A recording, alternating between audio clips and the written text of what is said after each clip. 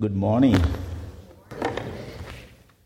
On behalf of the elders of the church and the lovely family of Healing Chapel, I welcome all those who are joining us for the first time today, including my kid sister that came all the way from France. We love you, we appreciate your coming, and we hope to see you again. Amen. All right. Shall we bow our heads and pray? Our dear Lord, we want to thank you for another opportunity to be alive today. We thank you for the breath of our nostrils. We thank you for the gift of life. As we hear your word this morning, we ask that you will speak to us in the language we shall all understand. We ask that the Spirit of the Lord will interpret the Word of God to our hearts. Take over this tongue and lips of clay and use it to your praise and to your glory. In Jesus' name, amen. This morning we are continuing with the series from the book of Hebrews. I want to thank God for the preacher that preached last week. He spoke extensively on this topic. And I've decided to look at the book of Hebrews chapter number 5 and verse number 1 to verse number 10. And thank you very much, Kim, for the reading he just did. And I would like everybody to listen very carefully this morning as we examine something very, very important. I want to look at the topic, a greater salvation. A greater salvation. First, I want us to look at the word salvation. I want us to look at the word salvation. As we already know, salvation simply means to be saved. And I want to illustrate by saying maybe someone that is drowning in the sea and is about to die. And maybe there is a good swimmer that stands around and sees this fellow drowning in the sea. And he eventually comes to the rescue of the drowning individual and is able to bring the individual out of the sea to safety. We can say that the individual has been salvaged. He has been saved from dying or from drowning. Jesus Christ saved us from the ocean or the sea of sin. It came to our rescue and brought us all out from being destroyed and from being drowned in sin. So salvation simply means to be protected from harm, from risk, or from loss. Amen. Theologically, there is a word I want to pick out from there, which is redemption. And the word redemption has to do with an atonement. When somebody atoned for guilt or for sin, you have been redeemed. And so Jesus Christ has redeemed us. Now, back in Africa, I observed that we used to serve what we call the gods of Ogun.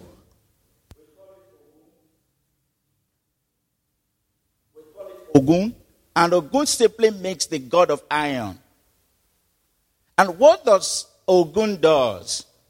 The people worship this Ogun simply because they believe he can protect them from their enemies. He can save them when there is war. They also believe too that he can give them good harvest.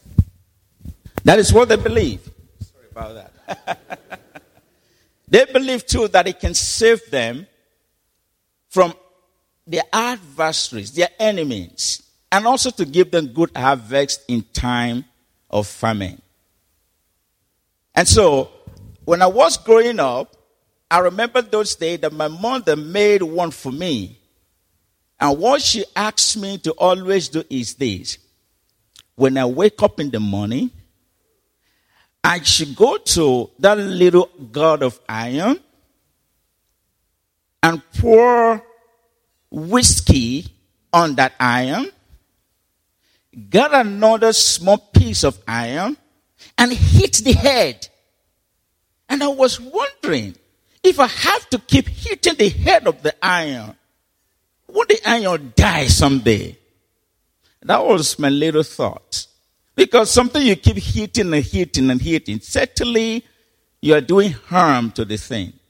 But we are meant to believe that this God of iron can protect us, can save us. Hallelujah. That was back then. And up till as we speak, there are people that still serve this God of iron. You can't take it away from them. We have 4 geopolitical zones in Nigeria. There are the Westerners. They are known for tradition. They are more of traditional, servers. They are traditionalists. They believe in the God of iron. And they still serve the God of iron till today. I'm taking us to somewhere. Now, in the book of Hebrews, there is something very important I want us to look at there. And I want to read it to us very quickly. The Bible says that for every high priest taken from among men is appointed for men in things pertaining to God, that he may offer both gifts and sacrifices for sins. He can have compassion on those who are ignorant and going astray, since he himself is also subject to weakness. Because of this, he is required as for the people, so also for himself, to offer sacrifices for sin. And no man takes this honor to himself, but he who is called by God, just as Aaron was called. Now, hear this. The high priest those days was called by God. And they have certain functions and responsibilities. Things they are supposed to do as outlined in the Bible, as commanded by God. And one of such things was to offer sacrifices and gifts for sins. He can have compassion on those who are ignorant and going astray. He himself is subject to weakness, just like every other person. For the people, also for himself, he has to offer sacrifice for sin, because himself, he's a sinner. Like the Bible says, all have sinned and have fallen short of the glory of God. The high priest is called by God, not by himself. And I wanted to give us one clue about what we're talking about. And I want you to follow closely. Now, I want us to take a quick look at what happened in the Old Testament. The high priest that was called by God, usually once in a year, we have to go into the Holy of Holies to offer sacrifice on behalf of the people. He doesn't offer himself, but he has to offer the sacrifices of animals, lambs, rams, bulls, goats. Those were the things he has to kill, drain their blood, and take it into the holy place that is called the Holies of Holies. And it does this just once in a year. Now, this is very important. When the high priest is entered into the holies of holies, usually he goes there alone. He's the one that has been ordained to do it. No one else has the right to go in there. And so as he's approaching the holies of holies, a very long twine or cord is attached to his loins. And there is a bear that is equally attached to the garment that he's going to wear. And he enters into the holies of holies. As he moves around inside the holies of holies, the bear dangles, and the people hears it. And that gives them assurance that he is still alive.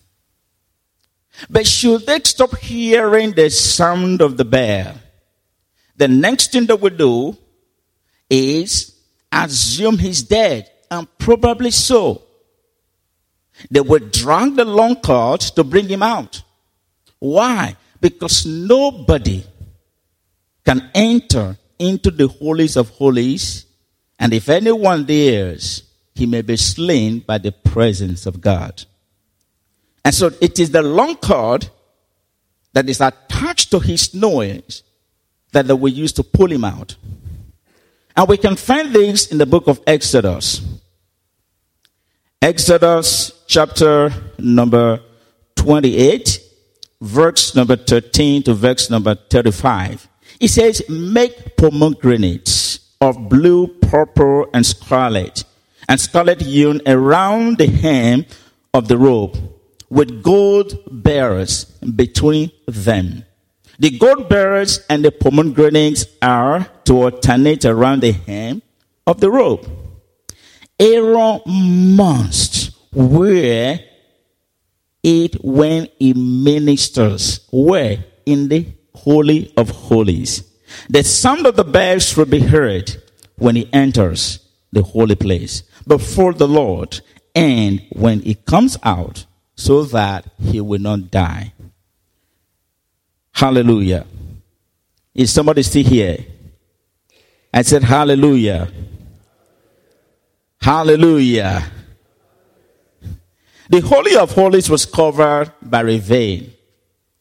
And this veil covers it from the top to the bottom. I'm taking us to somewhere. Nobody can have access into it. Nobody can see it from the outer court, as it was called those days. Nobody. It's only the priest, the high priest, that has access into the Holy of Holies. And like I said before, the high priest enter but once in a year. And he could enter just once on Yom Kippur, the day of atonement, to offer the blood of sacrifice and incense before the mercy seat. That's what he does. Now, what is in there? And I want us to listen. The Holy of Holies is a term in the Hebrew Bible which refers to the inner sanctuary of the tabernacle, where God dwelt.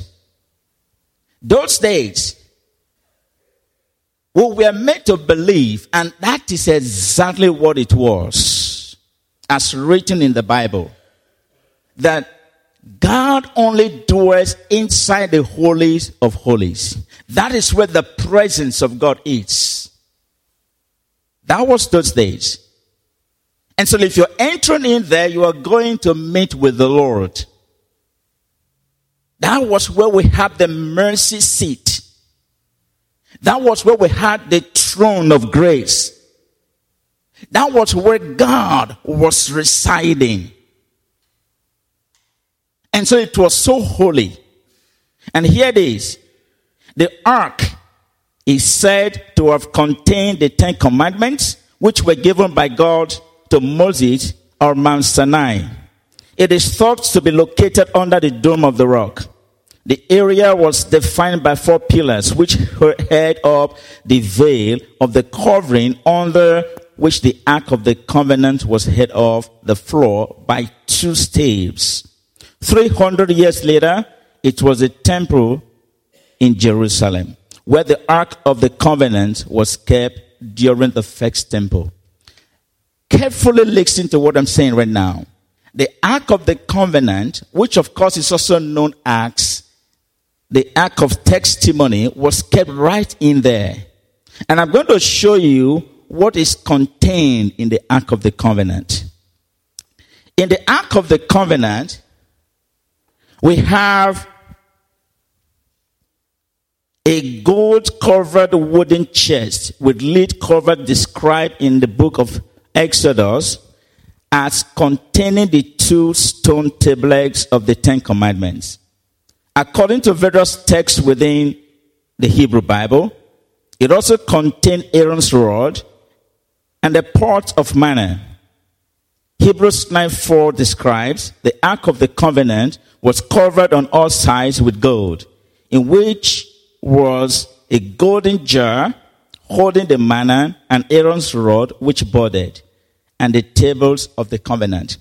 The Ark of the Covenant simply contains the 10 Commandments, which was given to Moses in Mount Sinai. Then Aaron's rod that budded, even though it was an iron, but it budded.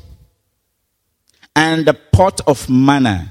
Remember, God gave the people manna to eat in the wilderness when there was no food.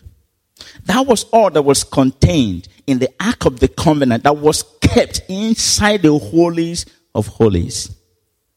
Now listen. When Jesus Christ came, he made all the difference. And this is where we are going to. I want you to listen to me carefully, please. The high priest cannot offer sacrifice for the people without first offering sacrifice for himself. Why? Because he was a sinner just like every other person. He wasn't perfect. He had sin in him. He was weak. He had all the faults that every other person had. And the blood that was offered for the sins of the people was the blood of animals. Blood of bulls, goats, rams. And that wasn't good enough to cleanse the sins or to atone for the sins and the guilt of the people. But the high priest had to do it.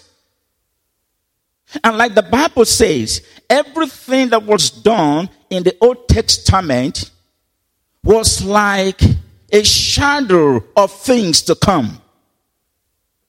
And so, the high priest had to do all of this on behalf of the people. Why? Because the Messiah hasn't shown up. Jesus Christ hasn't shown up. And they did this for several years and decades until it was time for Christ to come. And the Bible says when Jesus Christ appeared as a baby, he came into this world for a purpose. He brought grace and truth. He brought salvation. He brought mercy. He brought forgiveness. He brought deliverance. He brought redemption. And when he came, he made it known to everyone in a humble state. He let everybody know that his coming is to salvage, to save, to deliver, to redeem mankind from their sins. To get them out of the ocean of sin. To save them from drowning. And the Bible says, when he appeared, he took upon himself the sins of the whole world. And he went to the cross at Calvary. He was beaten. He was humiliated. He was scourged. The burden of sin was heavy upon him. At a point, he said, God, can you take this cup away from me? Because it was too much. But immediately he knew why he came. And he said, Lord, not my will, but thine will be done. And the moment Christ gave up the ghost at Calvary, here it is. That veil that has all these years covered up the holies of holies. The Bible says he got torn from the top to the bottom. The Ark of the Covenant that was never seen for once over the years became visible to everybody. Not just the high priest alone, but everybody. The death of Jesus Christ opened the door and granted everybody the access to God. And this is the point. When they shed his blood on the cross of Calvary, he said to everyone, you can freely now come to the throne of grace and obtain mercy even in a time of need. That nobody has to go through anyone anymore. Not the high priest, not the reverend father, not the reverend sister, not the pastor, not the evangelist. No. You and I, we have same opportunity.